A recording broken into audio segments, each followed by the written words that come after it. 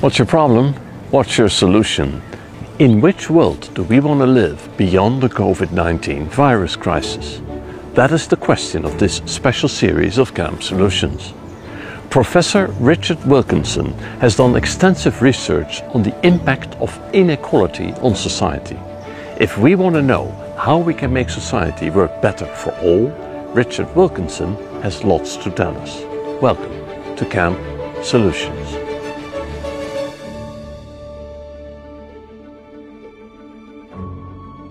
You've been researching the impact of inequality in society and on individual well-being for many years. And with your wife, Professor Kate Pickett, you've written 2 books about your findings.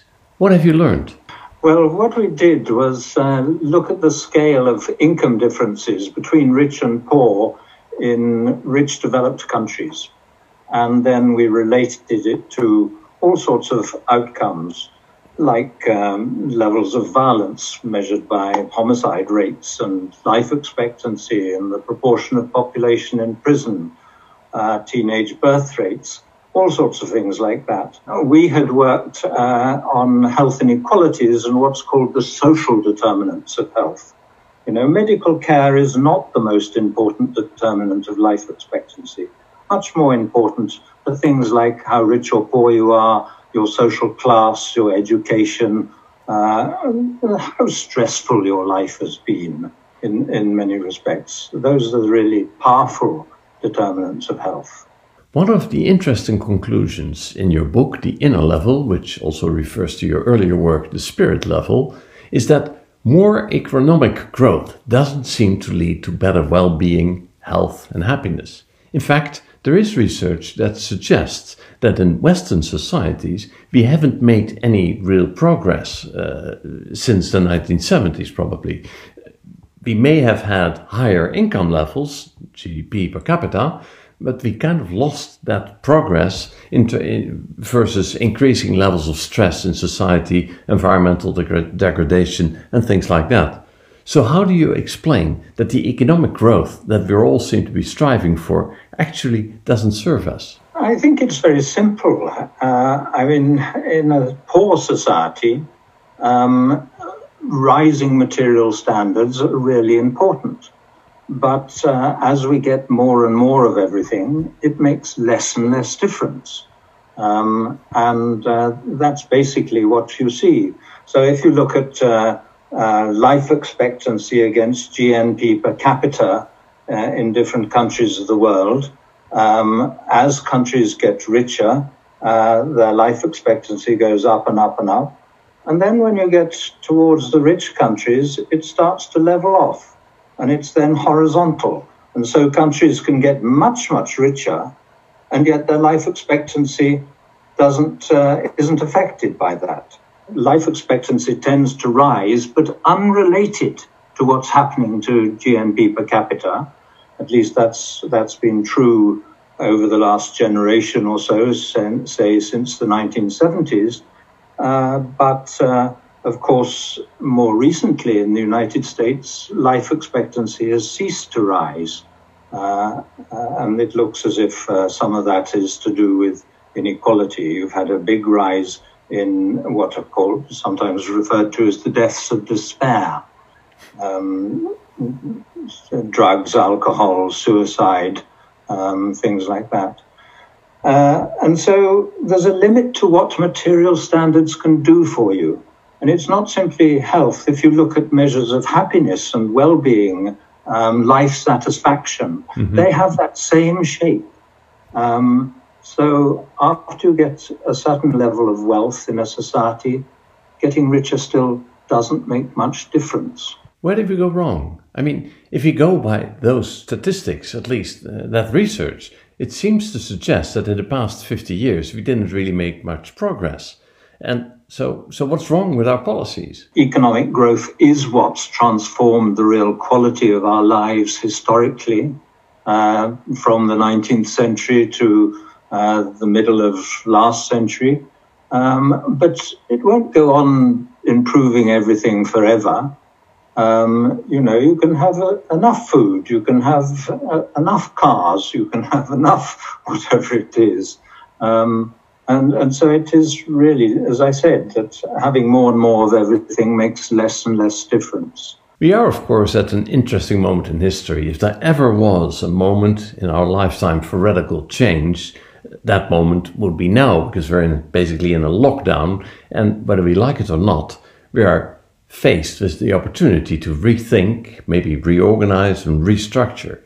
So if we were to try to do that, from your perspective, what would we do differently? How would we change the course? The power of the research we've done, which has now been replicated many, many times, is that it shows it shows that life for the vast majority of the population can be better with greater equality.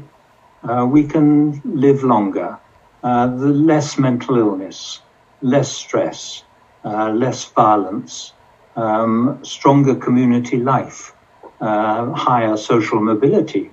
I sometimes make a joke at the expense of Americans. I show the graph of social mobility in relation to inequality. And of course, Americans always think that they have the highest social mobility. They're a very mobile society. There's the American dream. Anyone can become president and so on. But actually, if Americans want to live the American dream, they do much better to go to countries like Denmark that have much higher social mobility. So instead of being the land of opportunity, in a way, it's the land of the greatest inequalities of opportunity. You know, when kids start off, there are more differences in terms of class and parents' income and so on. Your father's income matters much more to where you end up in society in the US than many other societies. And I think that surprised a lot of researchers, but it's been replicated on different data sets and is now well established. That's an interesting point, because in the more traditional European societies where certain family structures have been in place for centuries rather than decades, as in the United States often, you would expect that these family favors and things like that would continue to play a role. So the American story was about getting away from the class divisions of Europe and Britain and so on, the landed aristocracy and so on. And for a while, with, of course, the very important exception of racial, ethnic differences, the United States was a more fluid society than European ones, but that's ceased to be true. And it looks as if a very important part of the explanation of why is that the income differences between rich and poor have grown so wide. We all become more worried about how we are seen and judged. You know, what you think of me. You know, will you respect me and look up to me, or will you look down on me? And those kinds of anxieties, status anxieties, seem to be much higher in all income groups, in more unequal societies. We all become more twitchy about how we're seen and judged, if you like. So from your perspective, from what you've learned during all your research, why would you say that equality, or I should say more equality, is important between people? Almost all the problems that are more common at the bottom of the social ladder, you know, higher rates of violence, more obesity, more teen births, more people in prison, all those problems get worse when there are bigger differences between us. People are less likely to know their neighbours in a more unequal society, less concerned with if you like, less public spirited, less interested in the common good, if you like. And you can demonstrate all this with statistics that's collected by all sorts of international organizations. And so what we argue, what we really show, is that the quality of life is better for all of us in these more equal societies. When I say for all of us, of course, inequality has its biggest effects on the least well-off. But even amongst the better off, people like you and I, we might live a little bit longer if we had the same job, same income, same education, but lived in a more equal society. We'd be less likely to become victims of violence. Our kids might become less involved in drugs and so on, seriously involved in drugs. In that way, we all do better. We need greater equality for all kinds of social conditions, as we've talked about. But you also argue that we need greater equality to achieve the very sustainable society we need to become to get more in line, if you like, with the planet. Can you talk about that? The way we most commonly try and show our self-worth is through consumerism. Yes. And actually, you see that as inequality, as the income differences widen in societies, people borrow more, I think, to keep up with each other. Yeah. So I can give a good account of myself by, if I've got glasses with the right fashion frames or whatever it is. And that feeds into, I think, an insatiable kind of consumption. Our consumption is competition between us. And as I think I said earlier, status anxiety goes up, not only amongst the poor, but even amongst the rich, with inequality. And of course, the big obstacle to sustainability is consumerism. And we have to realize that the easiest way of controlling it, of making us feel happier with our incomes, is through greater equality. Yeah. But there are surveys of the opinions of business leaders asking them about what priority they attach to environmental agreements. They think they're less important in more unequal societies. Presumably all the environmental things, that's for the government and other people to worry about. Yeah. I just get on and run my business. But people are less likely to have those sorts of attitudes in a more equal society. You're not just a researcher, I suggest, because together with your wife, you started a foundation to support the very work in society that you write about. So you do the research, but you also want to change. Would that be correct? I was giving a lecture in London on these things, and I suppose I wanted people to know that the academic evidence, but somebody came up to me afterwards and said, "Is anyone campaigning on this?" And I'd never thought of campaigning. Mm-hmm. We set up what is now called the Equality Trust, initially with money from a large Quaker foundation. I suppose, if you're a researcher who has the rare privilege of coming across really important connections that aren't very well known, you feel it's your job to make them better known. Mm-hmm. It confers a kind of responsibility on you.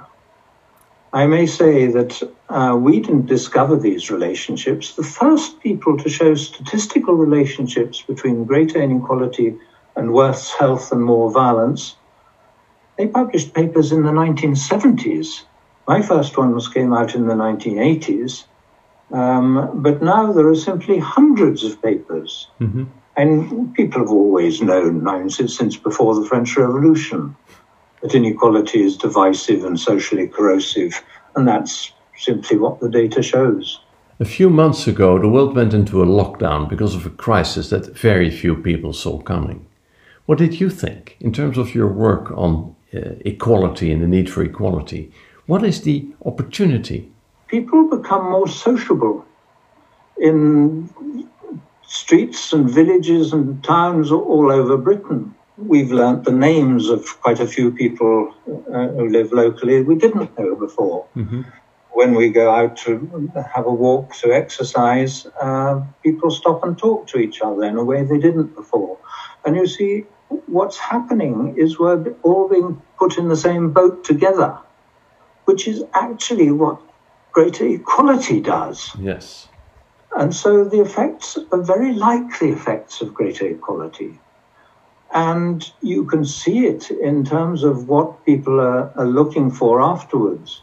the vast majority of the population, something like 2/3 of the population in good opinion polls, say that they think we will be a kinder society after this. They also think we'll be a more equal society. People have been horrified by the data on the higher death rates amongst ethnic minorities from COVID. You know, I was rather surprised that most people were surprised because, you know, almost all causes of death have that same pattern, more common amongst poor minorities and so on. But I think the reaction shows that people think we shouldn't tolerate it. We should do something about it. This is a show called Camp Solutions, so we want to talk about solutions. We know that more equality is good for all of us. But how do we get there? One thing you mentioned in your books is the concept of economic democracy. Can you talk about that? Yes. In terms of how you reduce the income differences between rich and poor, most people think that is simply a matter of higher taxes and more generous benefits. I think that's part of it. I think we've got to stop people hiding their money away in tax havens, and we've got to stop tax avoidance. But a much more fundamental approach is to reduce the income differences before tax. The biggest reason for our rise in inequality is the runaway incomes at the top. These people who are paying themselves many millions of dollars, hundreds of times more than the average person working in their company. In the past, stronger trade unions, a powerful labour movement, social democratic parties, if you like, the strength of what I call the countervailing voice. More people with an idea that there's another way the world can work. I think the way now is through systems of employee ownership of companies, legislation for employee representation on company boards. The United States and Britain doesn't have any legislation like that, but about half the member countries of the European Union do have that kind of legislation. In Germany, it's very strong.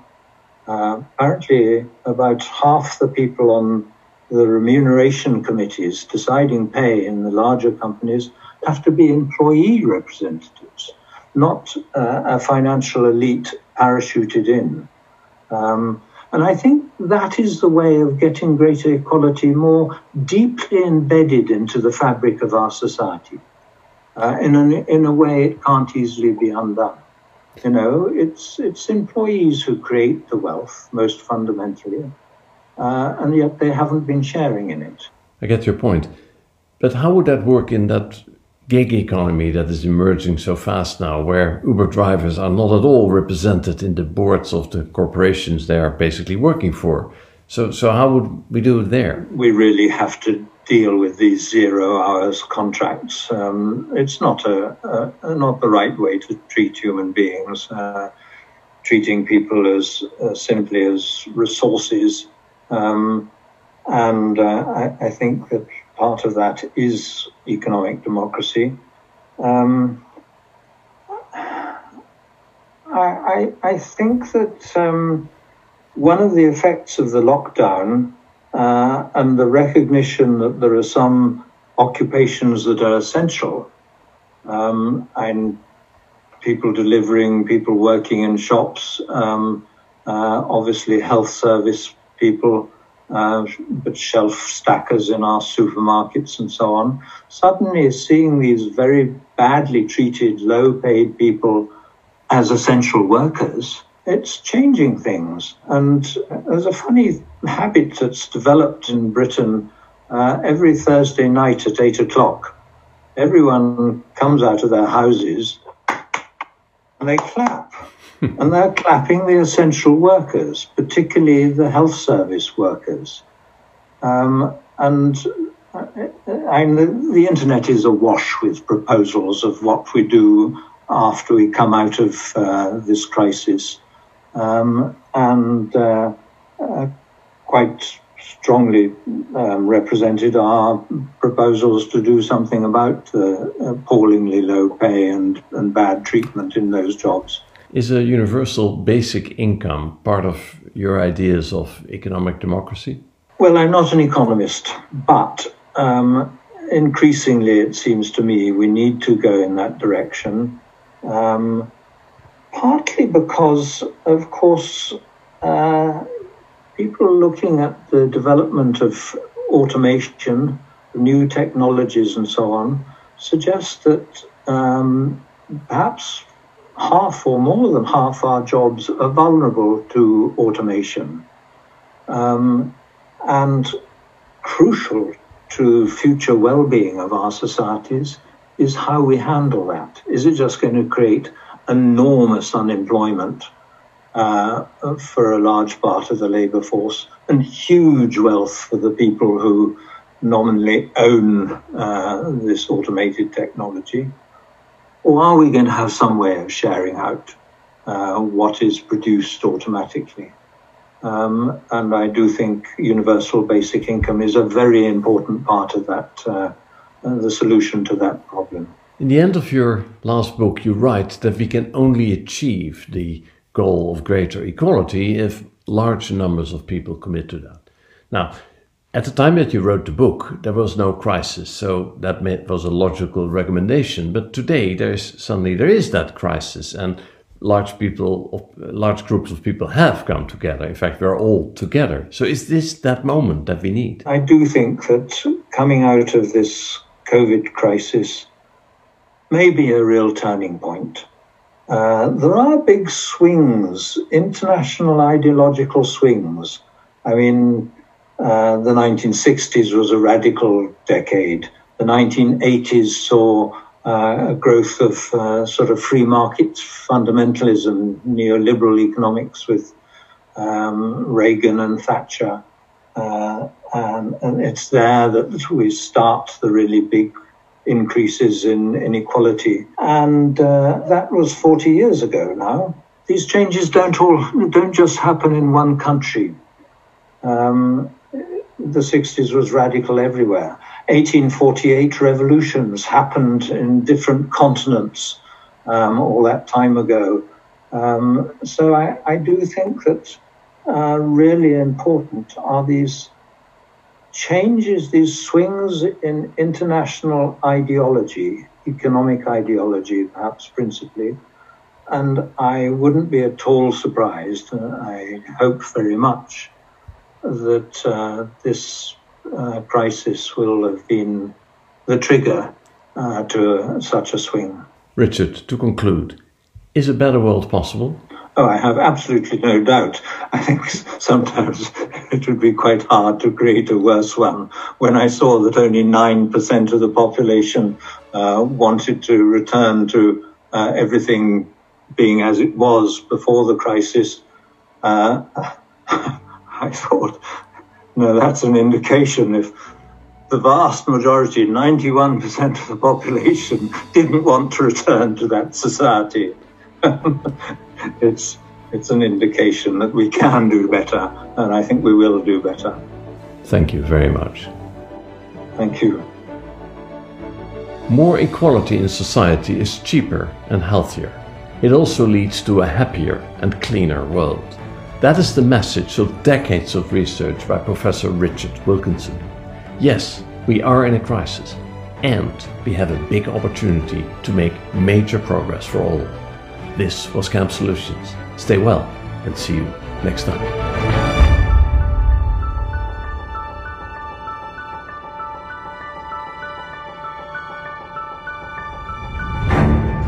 Camp Solutions is presented by the World Business Academy on behalf of Just Capital.